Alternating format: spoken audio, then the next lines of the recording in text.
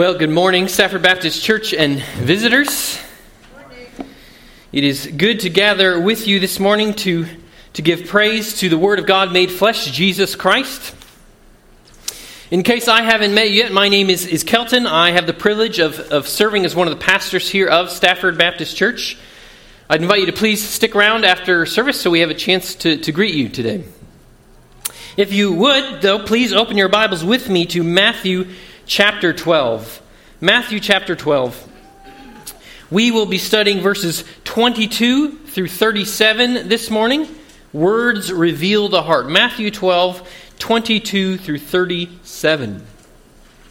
In our sermon last week, the Pharisees confronted Jesus about his observance of the Sabbath. And in that passage, Jesus declared himself Lord of the Sabbath and showed himself to be the prophesied servant, dealing gently with the bruised and weak, that he offers rest from the burden of legalistic demand. Well, this week in our passage, Jesus' confrontation with the Pharisees continues, though now on a different issue. But before we go any further, we should pause to ask for God's help in our hearing and for His help in the proclaiming of His Word. So please, I'd invite you to make this prayer your own, and if you agree with me, join with me in saying amen at the end. Let's pray. Our Father in heaven, by your Word, the heavens were created.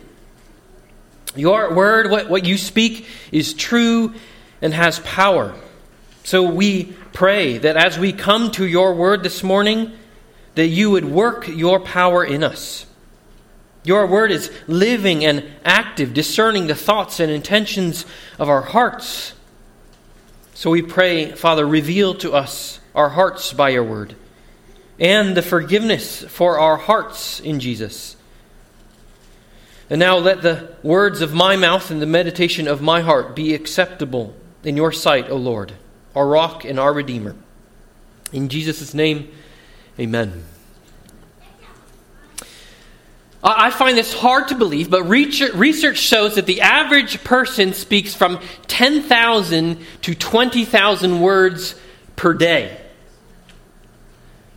If you were to put 20,000 words into a paper, single-spaced, that would be a 40-page paper every single day.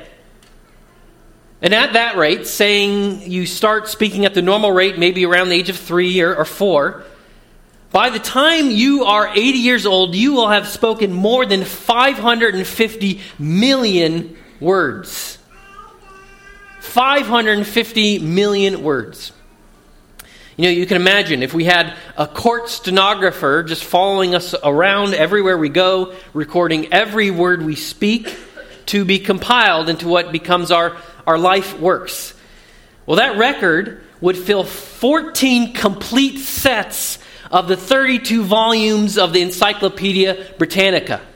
14 sets of 32 volumes. Well, obviously, no one would have time to read all that. That would take itself another lifetime. Well, instead, maybe we can make a word cloud out of it, right? You know, one of those images of words where the size of the word indicates its frequency.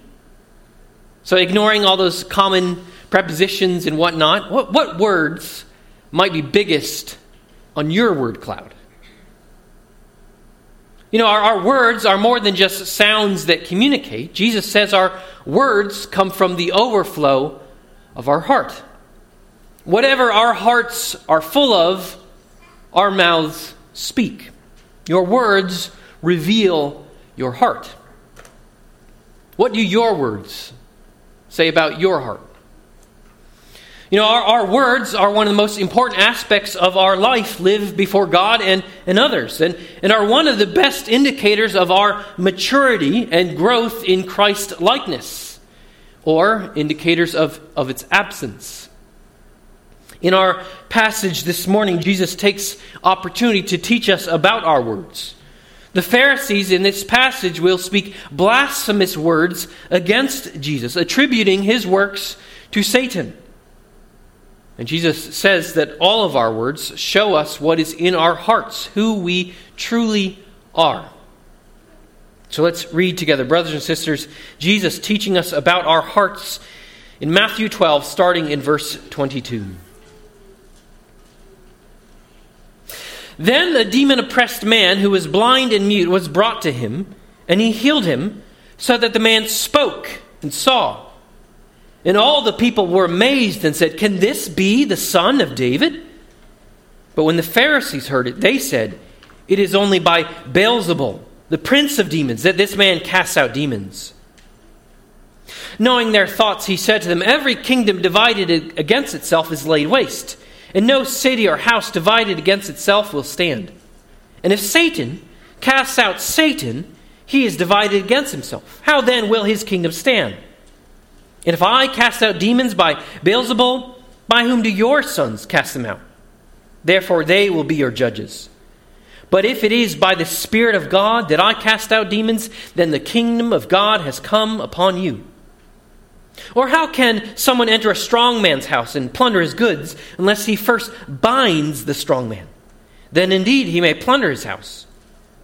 Whoever is not with me is against me, and whoever does not gather with me scatters. Therefore I tell you, every sin and blasphemy will be forgiven people, but the blasphemy against the Spirit will not be forgiven. And whoever speaks a word against the Son of Man will be forgiven, but whoever speaks against the Holy Spirit will not be forgiven, either in this age or the age to come. Either make the tree good and its fruit good, or make the tree bad and its fruit bad. For the tree is known by its fruit. You brood of vipers, how can you speak good when you are evil? For out of the abundance of the heart, the mouth speaks. The good person out of his good treasure brings forth good, and the evil person out of his evil treasure brings forth evil. I tell you, on the day of judgment, people will give account for every careless word they speak. For by your words you will be justified, and by your words you will be condemned. The grass withers, the flower falls, but the word of the Lord endures forever. What's the main point of this passage? What is Jesus trying to teach us in a sentence? Well, I think it's this. Be careful with your words. Your words reveal your heart, and your heart determines your fate. Be careful with your words, brothers and sisters. Your words reveal your heart, and your heart determines your fate. Our passage this morning contains 286 words of Jesus in the English that he uses to refute the Pharisees and teach us about the power of our words. Our words have eternal importance, even being used as evidence in our final judgment. So be careful with your words. Your words reveal your heart, and your heart determines your fate. This morning we're going to break from the normal mold a little bit. We won't have any particular points today. I just want to point out that the text has a pretty easy outline. Right? In verse 22 we have a miracle, a demon cast out. Verse 23 we have one response to that miracle, and in verse 24 a second response. And the rest of our passage, 25 through 37, is Jesus' speech, his teaching on the subject, in light of those two different responses to his miracle. So let's look back at verse 22 and the healing that sets this all in motion, a miracle that restores a man's speech, words once more, if you will. You'll remember in this story before, Jesus had been healing the crowds that followed him. You can look at that back in verse 15. Many followed him. He healed them all. At some indistinct time later, we find in verse 22, a demon-oppressed man is brought to Jesus. Because of this demon, the man had physical disabilities. He was unable to see or to speak.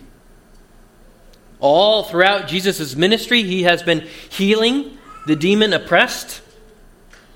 Maybe the most famous example that we've studied in the book of Matthew, you'll remember, is Jesus healing two men by casting out demons into the nearby pigs that then rushed down the hill. That's back in the end of chapter 8. But that's just one example. All throughout Matthew, we have seen Jesus casting out demons, healing those who are demon-oppressed. It's a mark of his ministry, and here he does it again.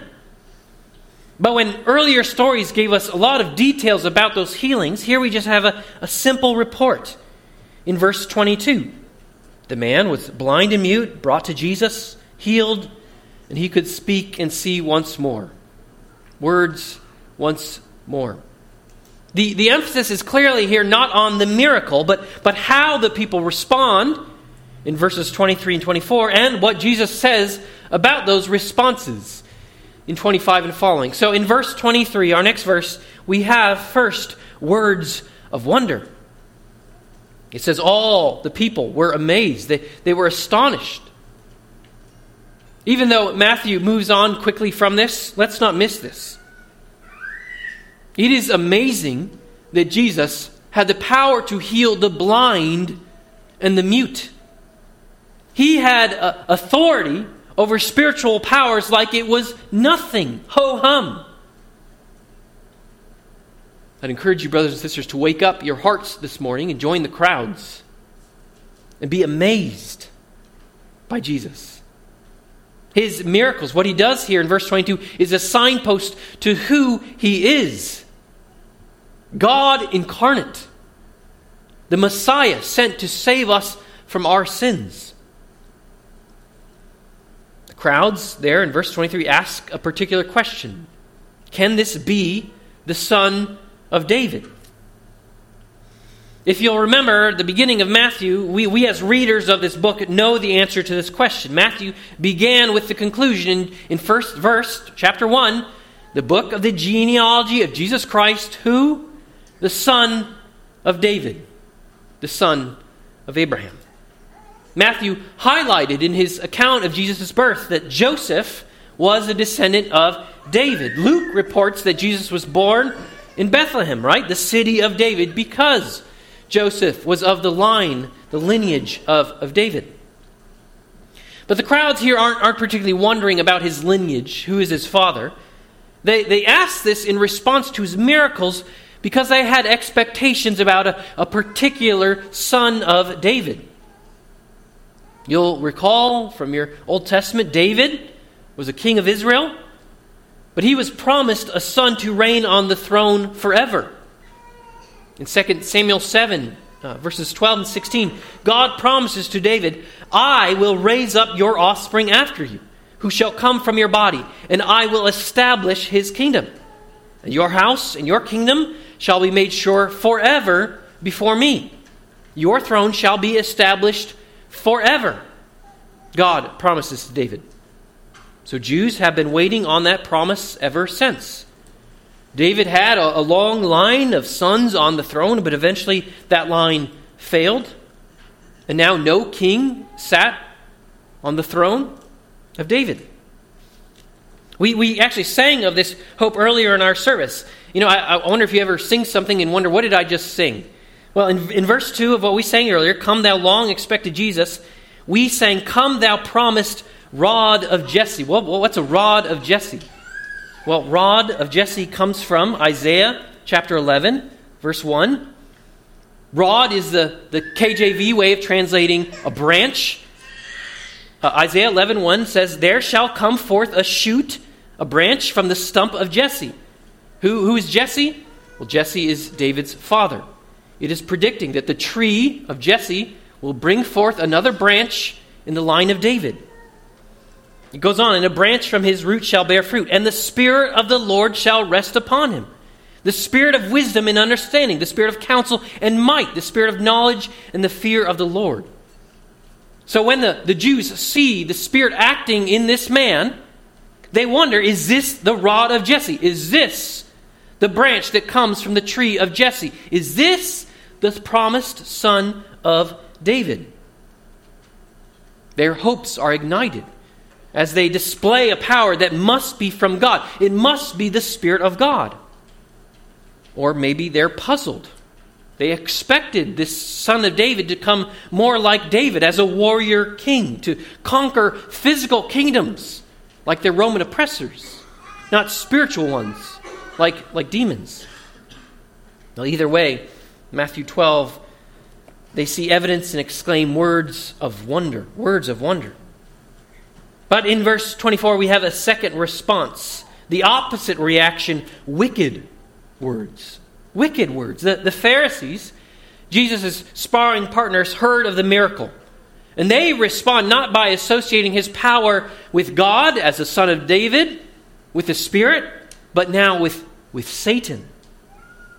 They claim there in verse 24 that his power to cast out demons comes from Beelzebul, the prince of demons. Beelzebul is simply the Greek name for the devil, for Satan, for the ruler of fallen angels. You know, they recognize that his supernatural power, his supernatural acts requires supernatural power. And if they're not going to admit that it's divine from God by the Spirit, then there is only one alternative. They must say it is of Satan. It is demonic. Wicked words. Well, that's it. That's the scene. The rest of our passage this morning is Jesus' response to these two responses. It says in verse 25 that Jesus knew their thoughts. Their words were public, right? They were trying to counter the messianic interpretation of his miracles. But Jesus knew more than just their words. It says he knew their thoughts. He knew what motivated, why they were saying these things. And he'll address that in time. But first, he begins with the simplest point, first logical words. Verses 25 through 27 are a simple logical argument to refute the Pharisees with plain reason. What they're saying doesn't stand up even to common sense. You'll notice in these verses he doesn't reference himself at all in verses 25 and 26. This is an argument that anyone could make.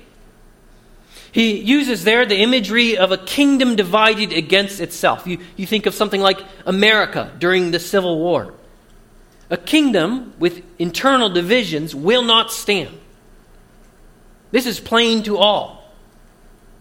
So he asks, how then could how could he cast out demons by Satan?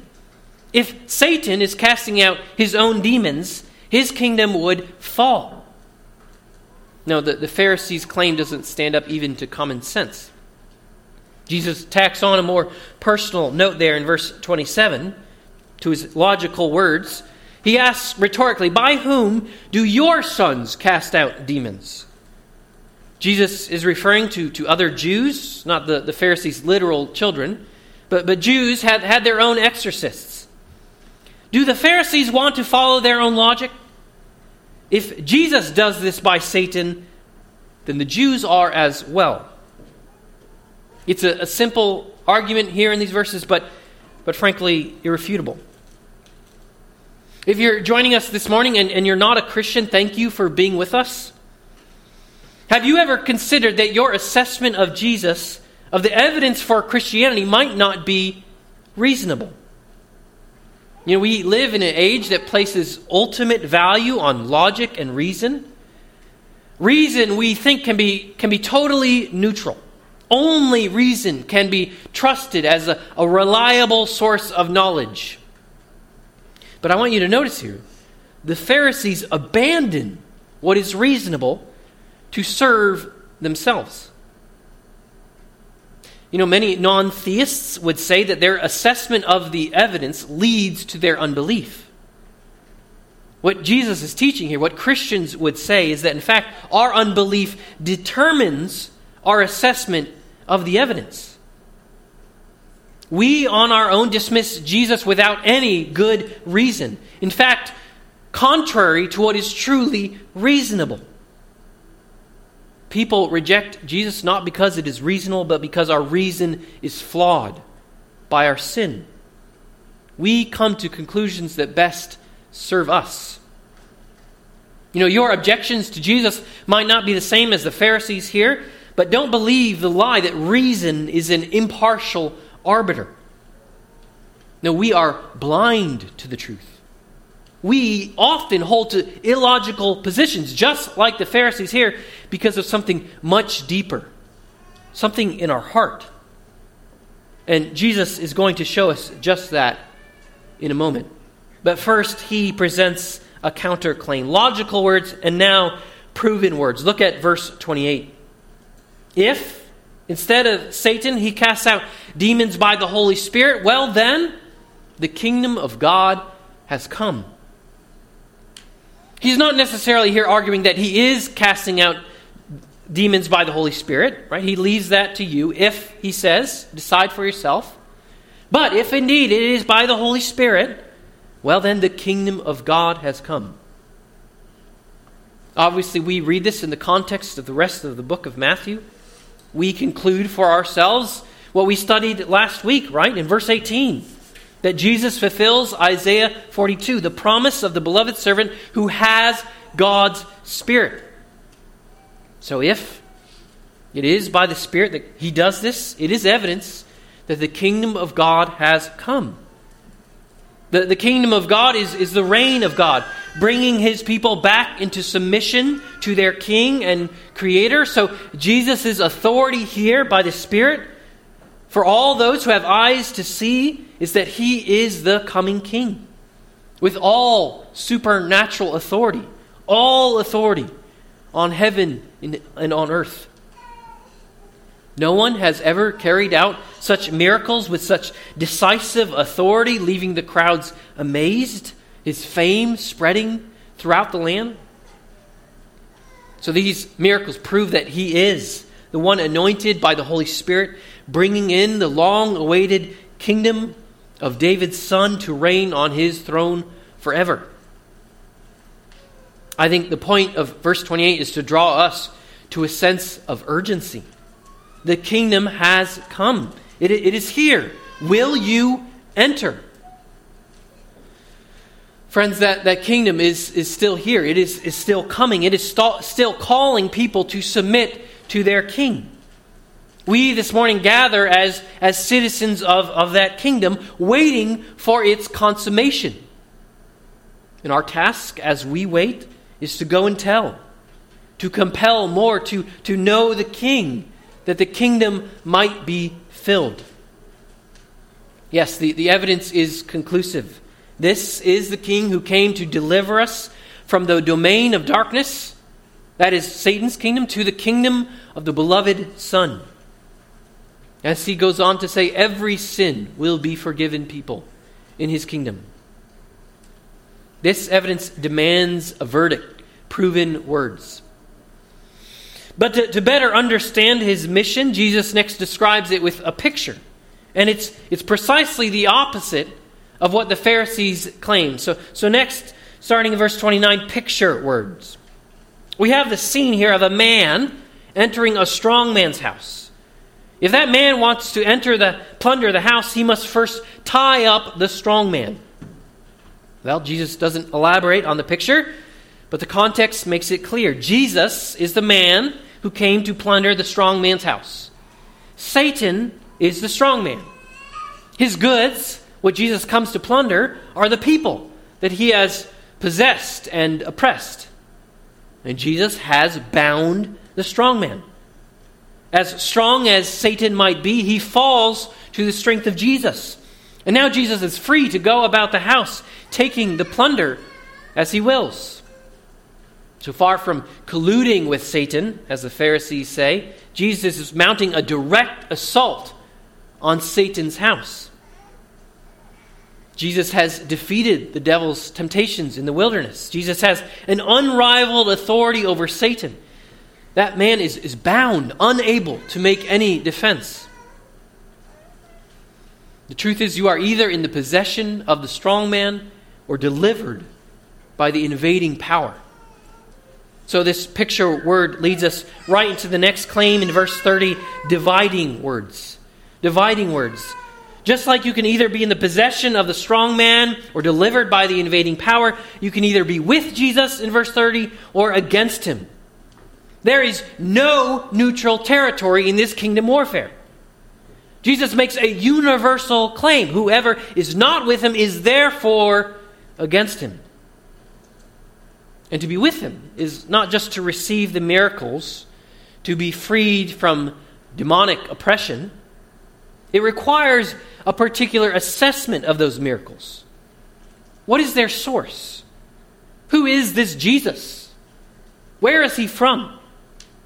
And what will I do with that information? Will I join him or remain against him?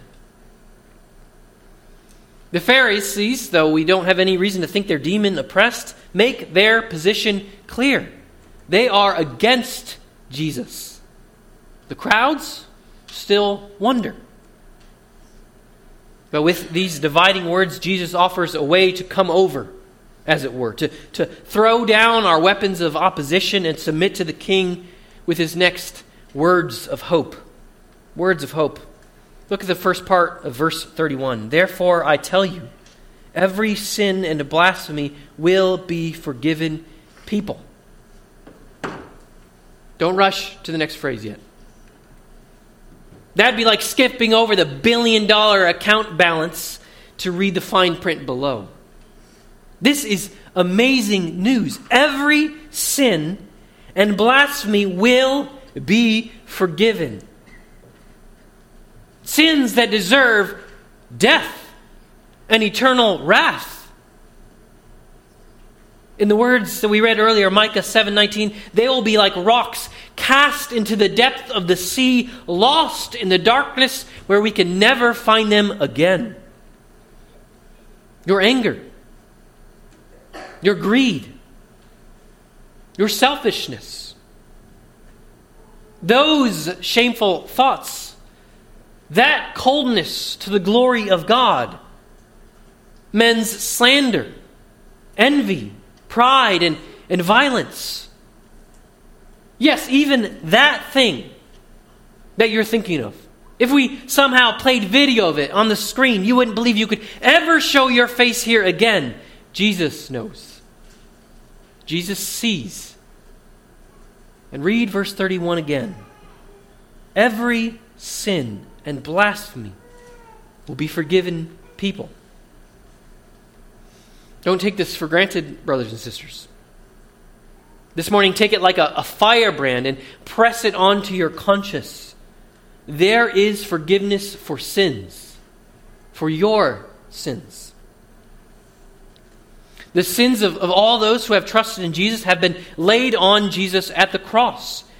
You know, Jesus lived a life of perfect obedience to God, always using his words to bless and heal others, to speak for the glory of God. But for our sake, he made him to be sin, who knew no sin.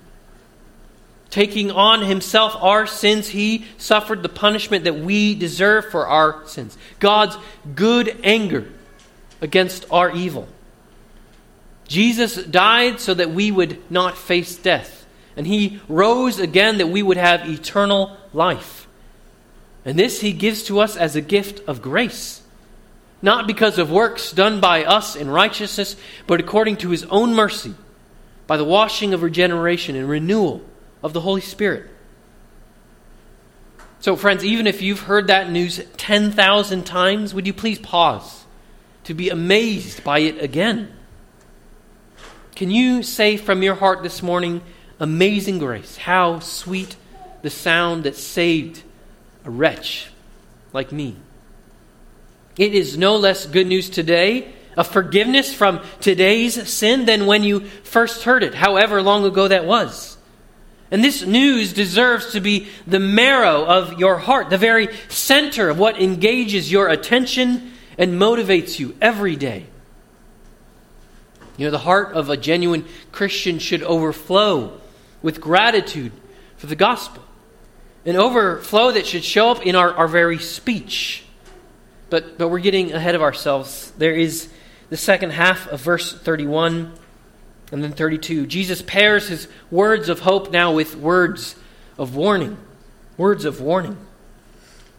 Yes, every sin and blasphemy finds forgiveness in the sacrifice of Jesus for sins. That includes, even in verse 32, blasphemy, words spoken against Jesus. But he says blasphemy against the Spirit will not be forgiven. This statement has caused some confusion and for some even despair. Some wonder if they've inadvertently committed this unforgivable sin and that now all hope is lost? But I think most of that confusion and despair is caused by removing this verse from its context. The fact is that nowhere else in Scripture does it speak of this unforgivable sin, except other places in Jesus that the other Gospels record this same teaching. Neither in the Old Testament nor in the New. In fact, the Bible is filled with comprehensive offers of forgiveness. Repent, believe, and you will be saved. Your sins blotted out. So we have to read how Jesus uses it carefully this morning.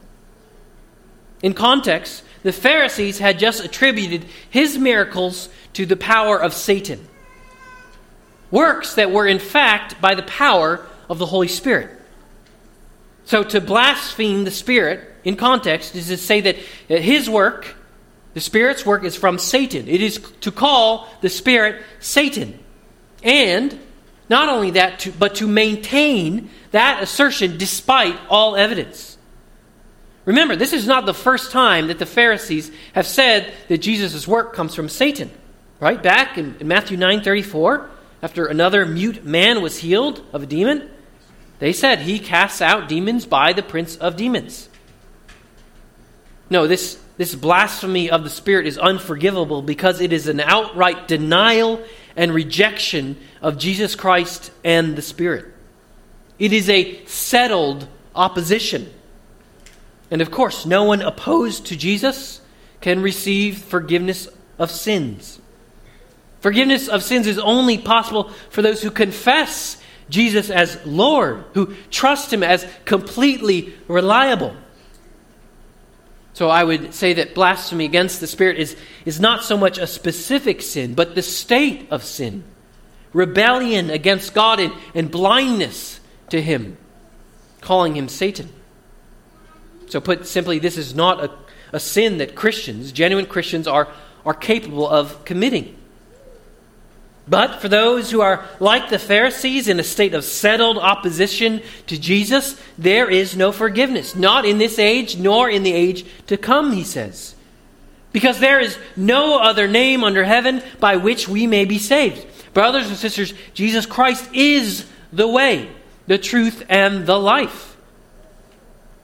So we have in Jesus' words here two great truths in His words of hope and words of warning. First, Jesus forgives every sin. But second, forgiveness is only found in Jesus. Jesus forgives every sin, but forgiveness is only found in Jesus. You cannot be opposed to Jesus and have your sins forgiven. And what reveals your posture towards Jesus, he says? Well, it's your words. To speak blasphemy comes from a heart settled in opposition to Jesus.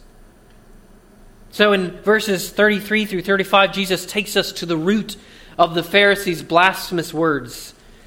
Revealing words. It might have a paragraph break in your Bibles, but Jesus is continuing his speech in response to the Pharisees' claim all the way through 37. He hasn't stopped. But now he's less concerned with their blasphemy and refuting that claim, but now where those words came from and what they reveal about the Pharisees and us. Words like blasphemy, but so many others.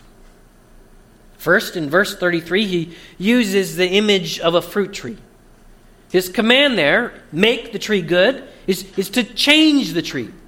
You can't just change the fruit and think it's good. Good fruit only comes from a good tree. You know, you can't go to a rotting apple tree, staple fresh apples to its branches, and voila, a good tree. No, the tree needs to be transformed from the roots up. The only remedy for evil, blasphemous words is a radical change of heart. In verse 34, he calls them a brood of vipers with deadly venom in their mouths. They cannot make good fruit. They cannot speak good if they are bad trees, if they have evil hearts. The end of verse 34 might be one of the most penetrating observations among the many of Jesus' ministry. Out of the abundance of the heart, the mouth speaks. The Pharisees' blasphemous words come from an evil heart.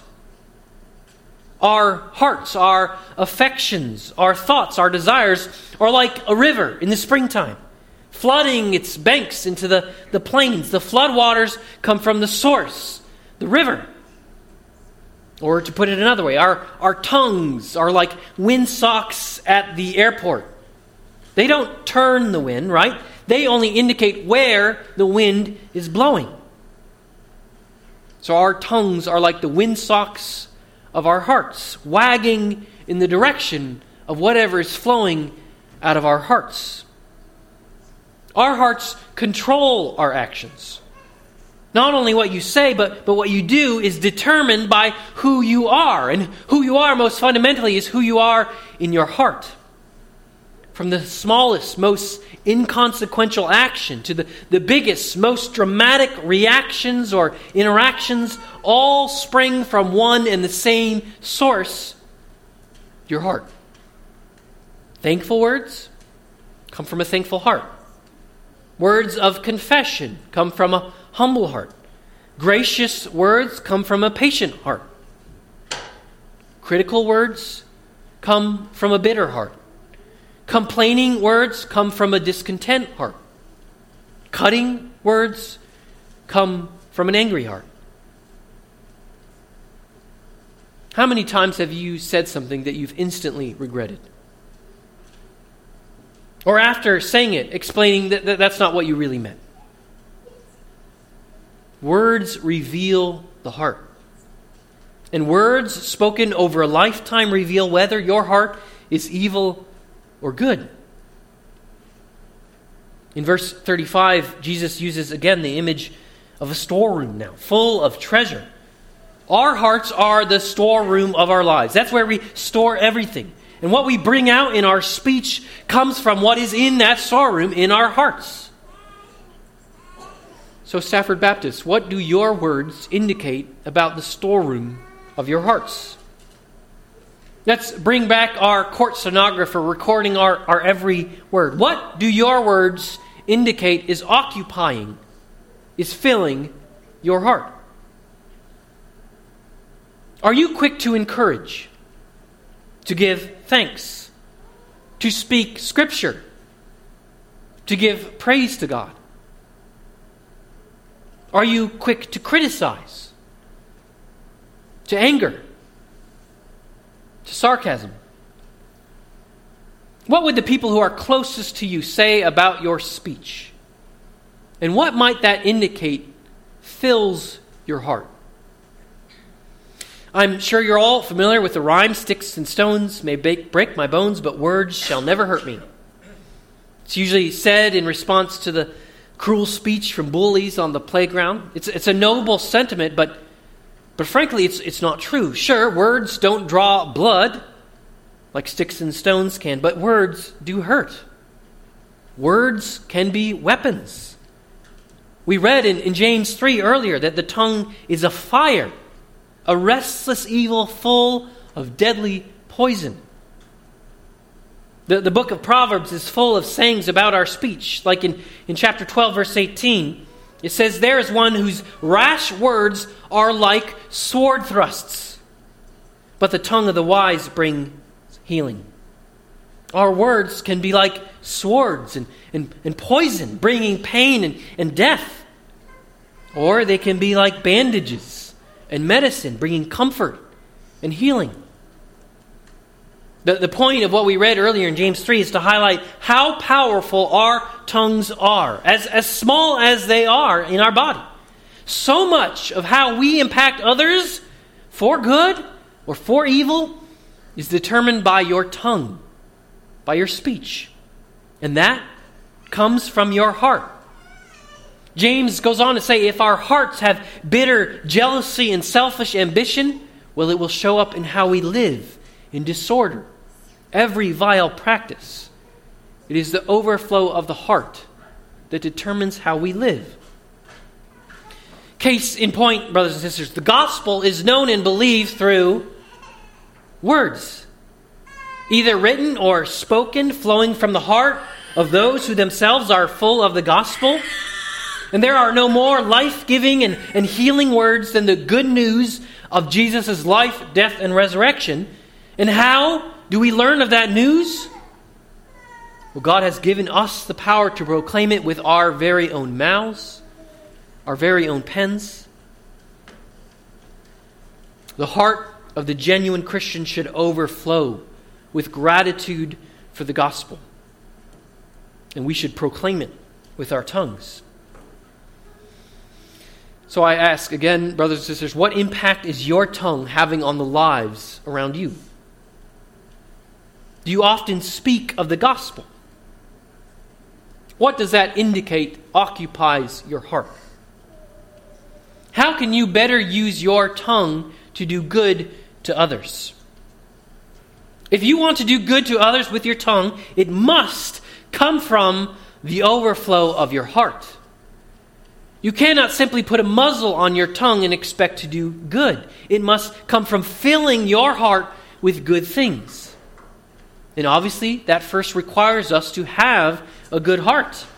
Our hearts are evil by nature, opposed to God from birth. We need a radical transformation. We need the miracle of spiritual rebirth, a heart of flesh given to us from above. Do you have a new heart given by God? You can have one as a gift. He makes us new by His Spirit. If you find this morning that you want a new heart, we would love to talk to you about that. Please talk to anyone around you after service. But even with the new heart, we need to guard it from filling it with evil and positively fill it with good. I wonder, brothers and sisters, what does your choice of music or TV fill your heart with? Does your heart overflow with complaining because you fill your heart with negative news? Does your heart overflow with indifference towards God because you fill your heart with shows that ignore God? One of the best ways to be proactive about filling your hearts with good is to memorize and meditate on Scripture. Yes, this means more than just read it. Make sure your heart is filled with it before you leave. Maybe pick one verse from what you've read and return to it a few times during the day and in the week to come. I would suggest to get in the habit of memorizing Scripture, verses or longer sections of Scripture, so that you can call them to mind at a moment's notice. I was so encouraged, Tangi recently found one of Franklin Taylor's old Bibles in the youth room, where he had highlighted all the verses that he had memorized. And brothers and sisters, he had a lot highlighted. Maybe you can start by memorizing Matthew 12, verse 34b. For out of the abundance of the heart, the mouth speaks. And call that to mind when you are convicted about your words. Or maybe Ephesians 4:29. Let no corrupting talk come out of your mouth, but only such as is good for building up, as fits the occasion, that it may give grace to those who hear. Friends, fill your hearts. For what fills your hearts controls your life. And Jesus concludes, what controls your life will control your afterlife. In verses 36 and 37, words of judgment. Jesus concludes with the plural, I tell you all, speaking to the whole crowd, drawing the lesson home for us. At the final day, the day of judgment, you will give an account for every careless word you've spoken. How does that change the way you think about what you post on social media? Yes, we might not have an actual stenographer recording our every word, but they are kept in heaven. And we will give an account for them. And why? What use is the words on the day of judgment? Well, he says they will be used to acquit or condemn. By our words, Jesus says, we will be either justified or condemned. We will either be declared right with God and welcomed into eternal life, or doomed to eternal death because of our opposition to God in light of our words. The evidence of our heart on that day will be our words. Those volumes and volumes and volumes of our words will either give evidence that yes, our hearts had been transformed by the grace of God, or no, they remained settled in opposition to Jesus. And this isn't a denial of justification by faith. No, your words do not merit your justification. No, they give evidence of it. Jesus' whole point here is that words reveal the heart. A justified heart, made new by God as a gift of His grace, not because you earned it, will overflow in your words. So your words are like an X-ray to the heart and display in black and white the eternal state of your soul. Our words, brothers and sisters, are one of the most important aspects of our life, not only because they are one of the most significant ways we help and hurt one another, but because they will be the evidence that displays the state of our soul on that day. Brothers and sisters, what evidence will your heart give on that last day? Give ear to Jesus' words today. Jesus speaks here words of eternal life, words that give grace to all who hear. As we come to the table of the Lord's Supper, I would encourage you, brothers and sisters, to let these words of Christ dwell in your heart richly. As we fill our mouths with bread and wine in remembrance of Him, may He fill our hearts. Come to the fount, that the overflow of our hearts might be Christ. Be careful with your words. Your words reveal your heart, and your heart determines your fate. Let's pray. Our Father in heaven, we give you praise for these words of life that are spoken by Jesus to us, that we might know that there is forgiveness for all sins and blasphemies in Him, or that He has come to bind the strong men and deliver those who are possessed and oppressed by our enemy Satan, among whom we all once lived in the desires of our flesh. Father, we praise you for the deliverance, the new heart that we have by your Spirit. And Father, we pray that we would now fill our hearts with good things, that out of the good treasure our tongues might speak life and peace and healing. Father, we pray that at that last day our tongues would give evidence of a heart transformed by your grace, moved by your love first and foremost, to speak of your love to all who would hear. We pray this all in Christ's name. Amen.